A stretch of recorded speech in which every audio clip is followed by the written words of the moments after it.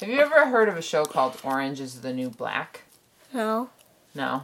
It's a good show. And it takes place in a jail with all women. What do you think that would be like? Sad. Why? We're girls. We're girls. We're girls, so what does that mean? We feel sad because the girls are going to jail, boys aren't. Oh. Yeah, have you ever been to jail? No. Too young. Hey, yum's the word, haven't you heard? The yum's the word, it was started by a bird. My name is Robin.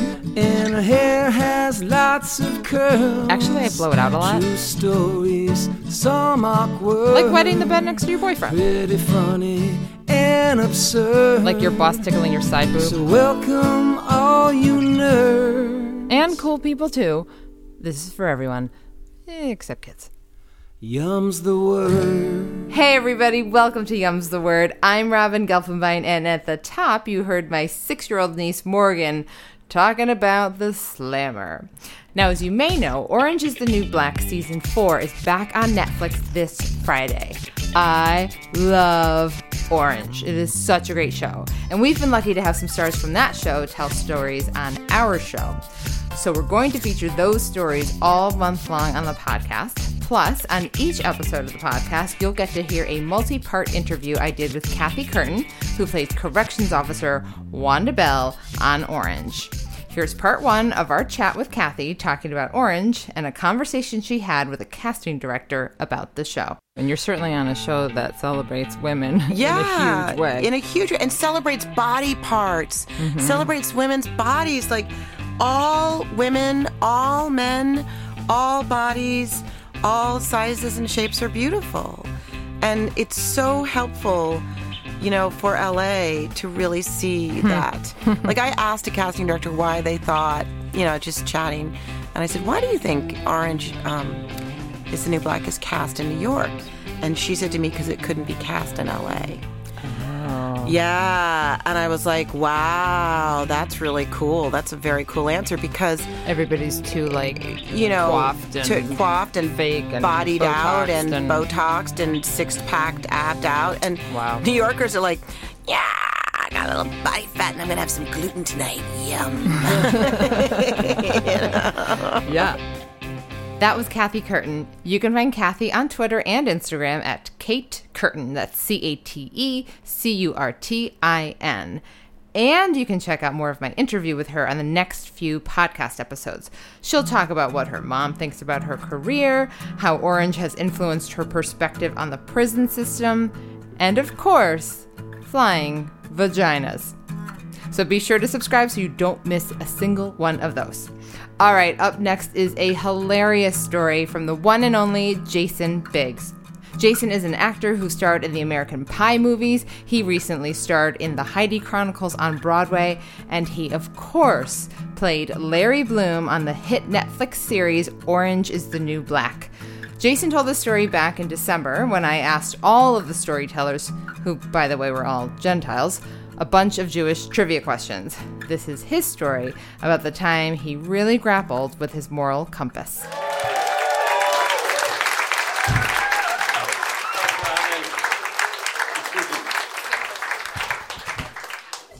What's up, Jews?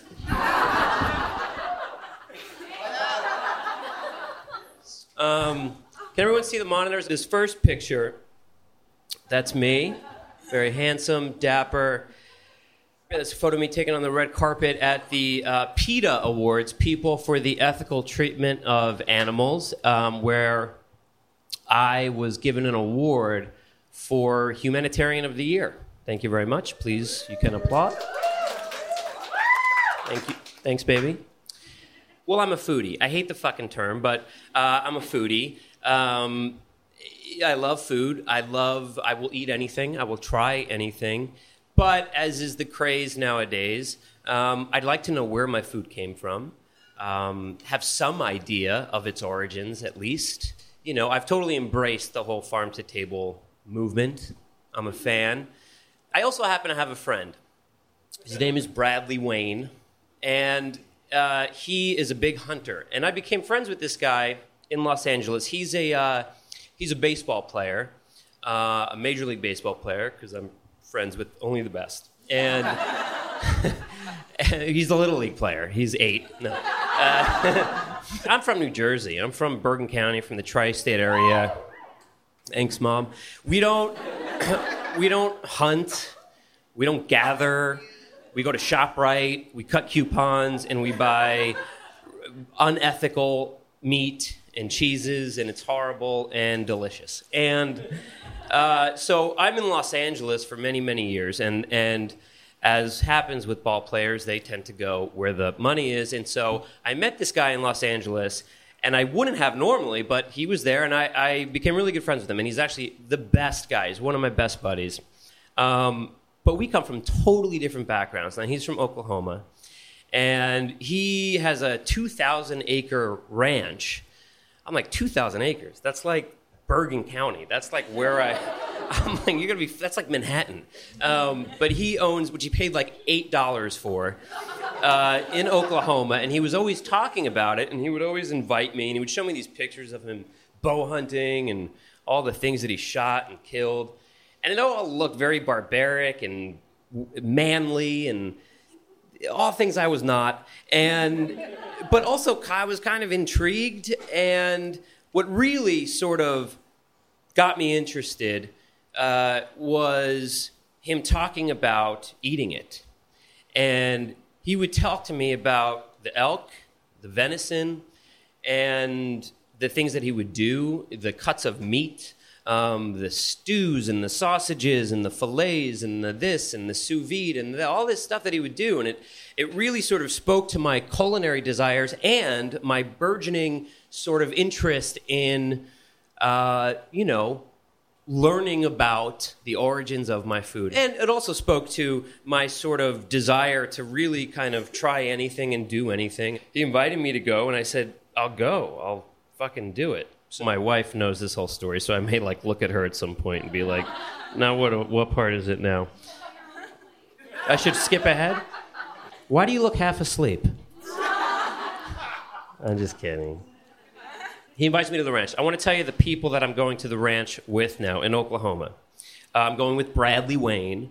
I'm going with Chuck Liddell, who is a UFC fighter, the dude with the mohawk.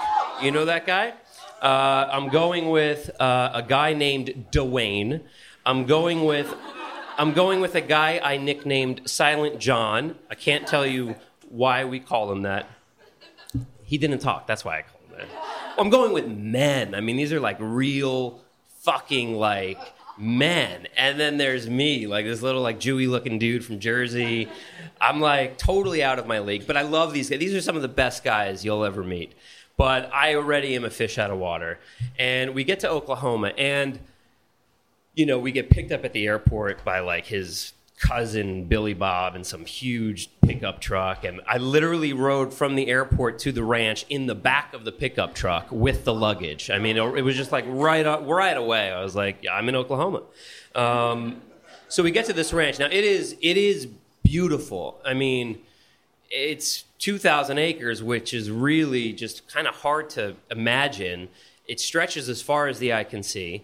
Now, again, I'm going here with like really good intentions. I'm thinking about Mother Earth. I'm thinking about Mother Nature. I'm thinking about where does my food come from. I'm thinking about carbon emissions. I'm thinking about all the fucking good things in life. And the first thing I notice on his 2,000 acre property is a giant fucking oil rig. I'm like, dude, do you have oil rigs in your yard? And he's like, well, yeah, I mean, the property's so big, we lease it out to like oil companies and stuff. So right away, I'm like, this is great. So I'm like contributing to fracking, and I'm like, well, whatever. The goal is I'm going to get an elk. I'm going to get it humanely, right? Which is to say it's free, it's roaming, it's leading a happy life. The meat's going to be healthy. And also, I'm going to provide for my family. I mean, this kind of spoke to some core sort of primal, like I'm going to hunt and gather and provide for my family, which, in Bergen County means, getting the paper and a coffee on a Sunday morning, That was my other question. I was like, so Brad, They're 800 pounds. Like, it's fucking huge. I mean, massive. Do I check it in? Do I carry it on? Do I buy a seat for it? Do I have, like, the head? I'll fly it first class. I mean, I really want to take care of... And he's like, we're going to ship it to you. Fucking idiot. And... he's like, do you have a freezer? And I was like, well, yeah, I have a freezer. I have a beautiful Sub-Zero. He's like, no, like a fucking freezer. So I had to go and buy like an elk freezer at Best Buy or wherever. Actually, Best Buy doesn't have them. Try walking into a Best Buy in Los Angeles. I'm about to shoot an elk in Oklahoma. Where can I put it? Do you have a... So anyway, I bought this freezer like on Amazon or something, and I set it up in the garage before I ever left for Oklahoma. So now we're in Oklahoma, and we get there, and I'm kind of picturing in my head, I had this sort of romantic idea of what the whole weekend was going to be. I pictured like kind of Last of the Mohicans, kind of living off the land, campfires, cooking outside. None of that happened. He had this gorgeous house.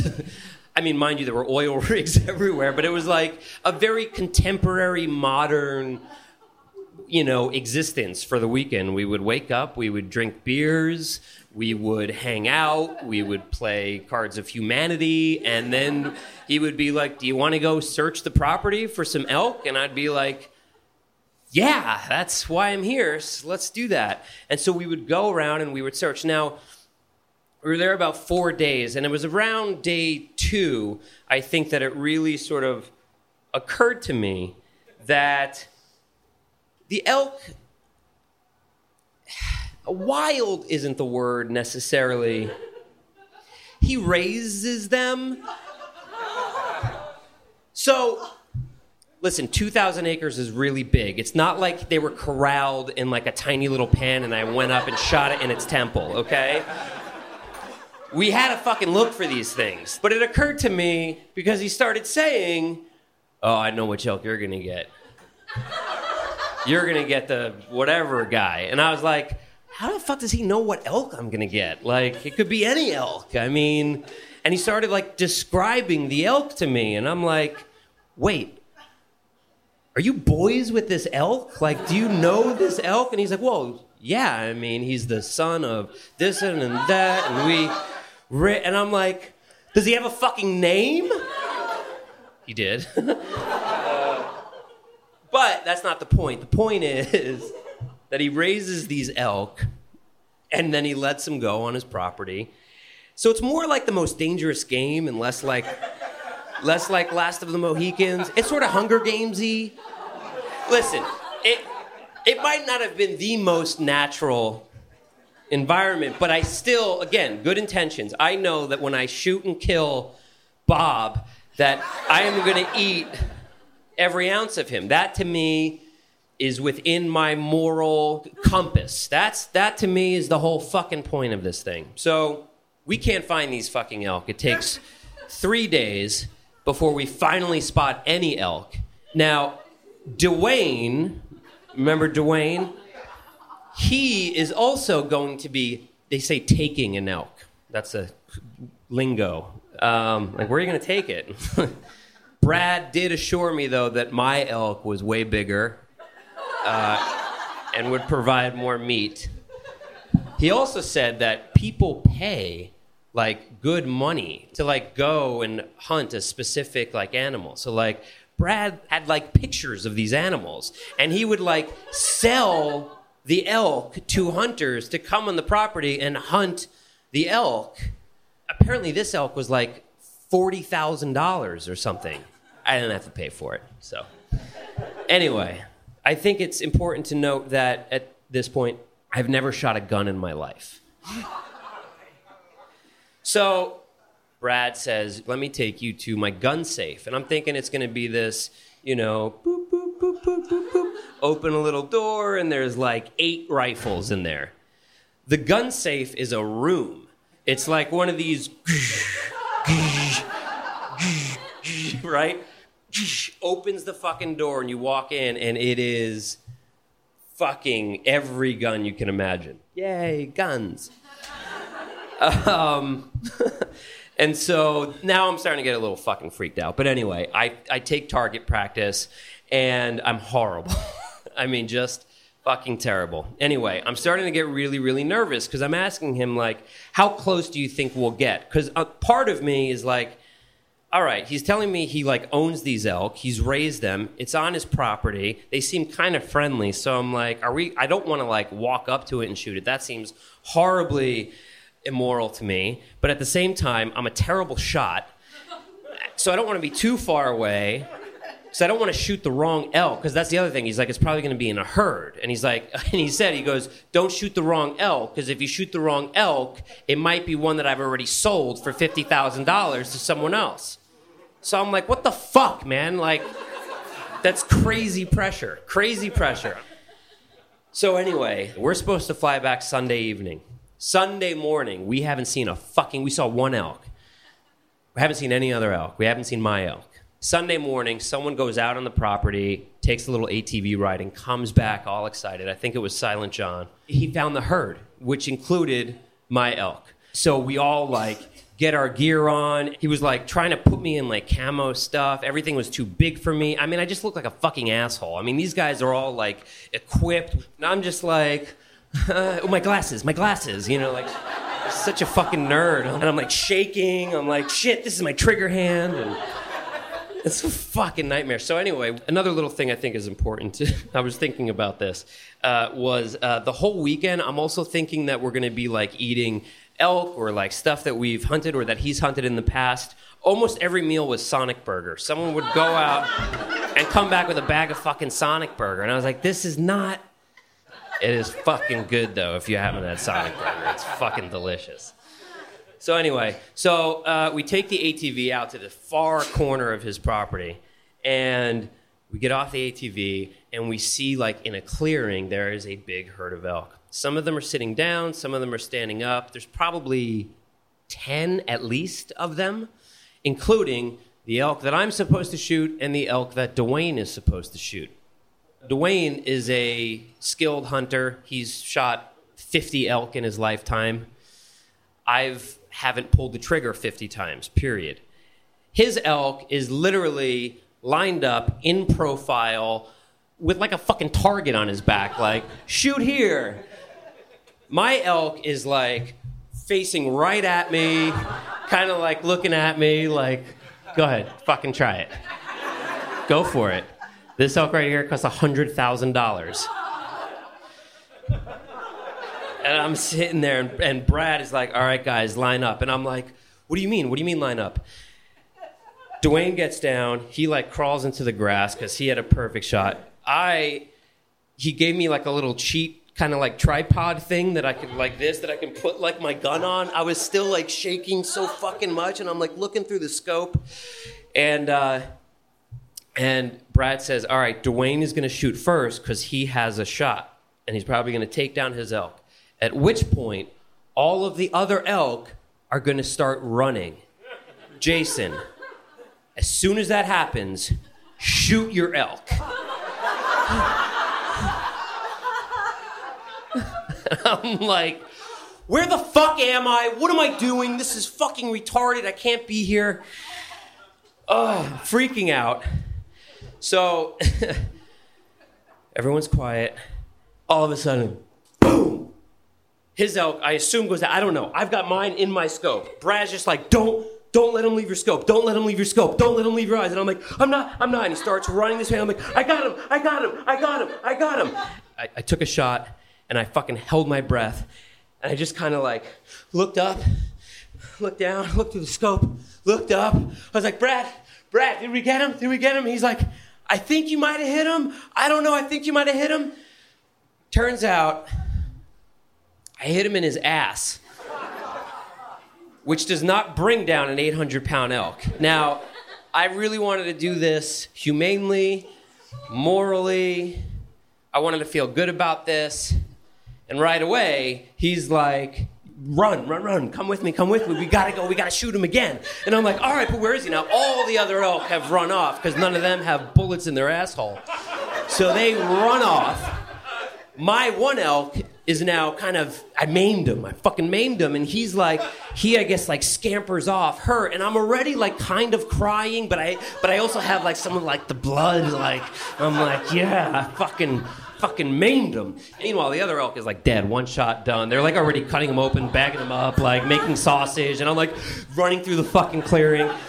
And so we find the elk, and this is not, by the way, that shot was probably about 150, 180 yards. This shot is a lot less. It's really kind of fucking sad at this point, because I'm like, oh my God, he's hurt. And I'm like, what do I do? And I could really like see his face at this point. And I'm like, man, this sucks. And Brad's like, you fucking shot him in the air. You gotta kill him. Like, you have to kill him. And I'm like, all right. I put my tripod up. I get the rifle, and I lined it up, and I took a deep breath, and I pulled the trigger, and I shot him right where they want you to shoot him, just not in the asshole, but right between the shoulder blades. And I fucking got him, and he went right down. When you see these things, like, in the wild, I mean, they're big, but, like, you get next to them, and they are really fucking huge. It was really kind of sad and awful, but also, again, kind of, like, exciting. One of the first things I did was I called Jenny, and I called her, bless you, and please don't do that again. And I called her, and she is like climax kind of, you know, I'm like trying to, and I called her like, oh my God, baby, I did it. And she was like, well, you did what? And she knew obviously I was going on this trip, and she didn't really think that I was going to end up doing it, though. I think she thought I was going to get there and probably just be, you know, puss out and just not do it. And I was like, baby, I did it. I shot the elk. I'm standing over him now. Oh, my God, I'm standing over him. I killed him. She's like, oh, my God, what'd you do, one shot? And I was like, yeah, one shot. He went down. And Brad's like, you didn't. And I'm like, one shot. Baby, I'm a good shot, it turns out. And I was like, all right, I gotta go. We gotta like get him out of here. I gotta carry him out of the woods, or I gotta eat his liver or something. I gotta like drink his blood. I love you. Bye. And I like hung up. And Brad looks at me and he's like, you gotta shoot him again. I was like, what? Why do you gotta shoot him? He's like, he's still breathing. And I was like, so now this shot is like the weirdest fucking shot, because you're literally just like standing over him. It's so Quentin Tarantino, you know? You're just like, and it's kind of fucked up, but it's also kind of awesome. Yeah, I was crying. Thanks, baby. Thank God you're here. I did get very emotional, and I cried. I cried while I was still on the phone with you. I got kind of choked up. And then after that final shot, I did cry. It was kind of this cathartic kind of, it was like an experience. It was the same kind of cry like when my kid was born. Is that weird? Just like this kind of overwhelming, I can't believe I just participated in this experience kind of a cry. Anyway, I get this fucking meat home, finally. This is my elk. I'm going to serve it. I'm going to cook it. And I would have people over all the time to have barbecues and have my elk burgers. And one time something fucking crazy happened, which I had a plumbing issue at the house. They had to come. They had to do some work. They were working kind of outside, and I kind of left the house and came back later that day, talked to them. They said everything was fine. Great. Thank you very much. About 3 days later, I have this wonderful elk dinner planned. Microgreens I grew in the yard, artisanal rolls with butter from, you know, like single udder butter cows, and, you know, made with eggs from my, like, friends' chickens in their coop in the backyard. An elk that I hunted and killed in Oklahoma. And I go out to the freezer to get the cuts of elk that I wanted, and I immediately smell something when I walk into the garage, and my heart fucking sinks because I know what it is right away. And I go to the freezer and I open it up and everything is fucking defrosted. Everything. And it stinks and it's horrible and everything's spoiled. The plumbers had unplugged the freezer to plug in one of their appliances out in the garage, and they didn't plug it back in when they were done. So 3 days went by. I cried so fucking hard. Like, for real. It really fucked me up. I felt like I didn't do him justice. The truth of the matter was I did. I mean, I ate a lot of the meat. I had an experience like I hadn't had before. I had a real story I get to share here at this wonderful event. Thank you, Robin. But I was left with this meal, microgreens and rolls and all this shit. And, you know, the only thing I could think to get, of course, was Sonic Burger. So, anyway, thanks a lot, guys. I love how his wife Jenny called him out for crying in that story. It cracks me up. You can find Jason on Twitter at Jason Biggs and on his show with Jenny on Sirius XM called Jason and Jenny on Radio Andy Channel 102. His wife Jenny, by the way, has a new book out called Live Fast, Die Hot, so pick one up. You can also hear Jason playing Goy to the World and the Spelling Maccabee on our podcast episode from last December called Jesus Steals Our Thunder. I quizzed him on Yiddish and some other fun Jewish trivia. And since we're in the Orange is the New Black spirit, our next live show on Tuesday, July 12th follows suit. Not only will Kathy Curtin and another special guest from the show be there, but Kathy's love interest on the show, O'Neill, played by Joel Marsh Garland, will be telling a funny true story from his life. I cannot wait to hear it. I heard he is an absolute riot. Tickets for that show will go fast, so grab those and details at yumsthewordshow.com. I hope you can join us for funny true stories, Mad Libs, and of course, my homemade ice cream cakes. Because guess what? July is National Ice Cream Month. My favorite month of the year. The stories you just heard were recorded live at Le Poisson Rouge in New York City. The podcast is produced by me, Robin Gelfenbein, and Alex Fulton, who wrote some of the music. And the theme song is by Mark Radcliffe. Special thanks to Vince Fairchild, Matt Fiddler, Michael Cedar, Danny Ortiz, Megan Deneen, Talia Sharon, Carly Patrone, Jenna Levine, and of course, Morgan. I'm Robin Gelfenbein. Thanks for listening. Hope you get a piece. Enjoy season 4 of Orange is the New Black. And until next time. You were talking about your father having, you said he was an entrepreneur? Yes. And you said he had a motto? His motto was, if you're going to build something, keep your nuts small. Mm-hmm. You don't need a big overhead. What's the motto again? You just wanted to hear her say, keep your nuts small. Keep your nuts small. Oh, is that it? Alex, you know me so well. Oh, my God. Yum's the word.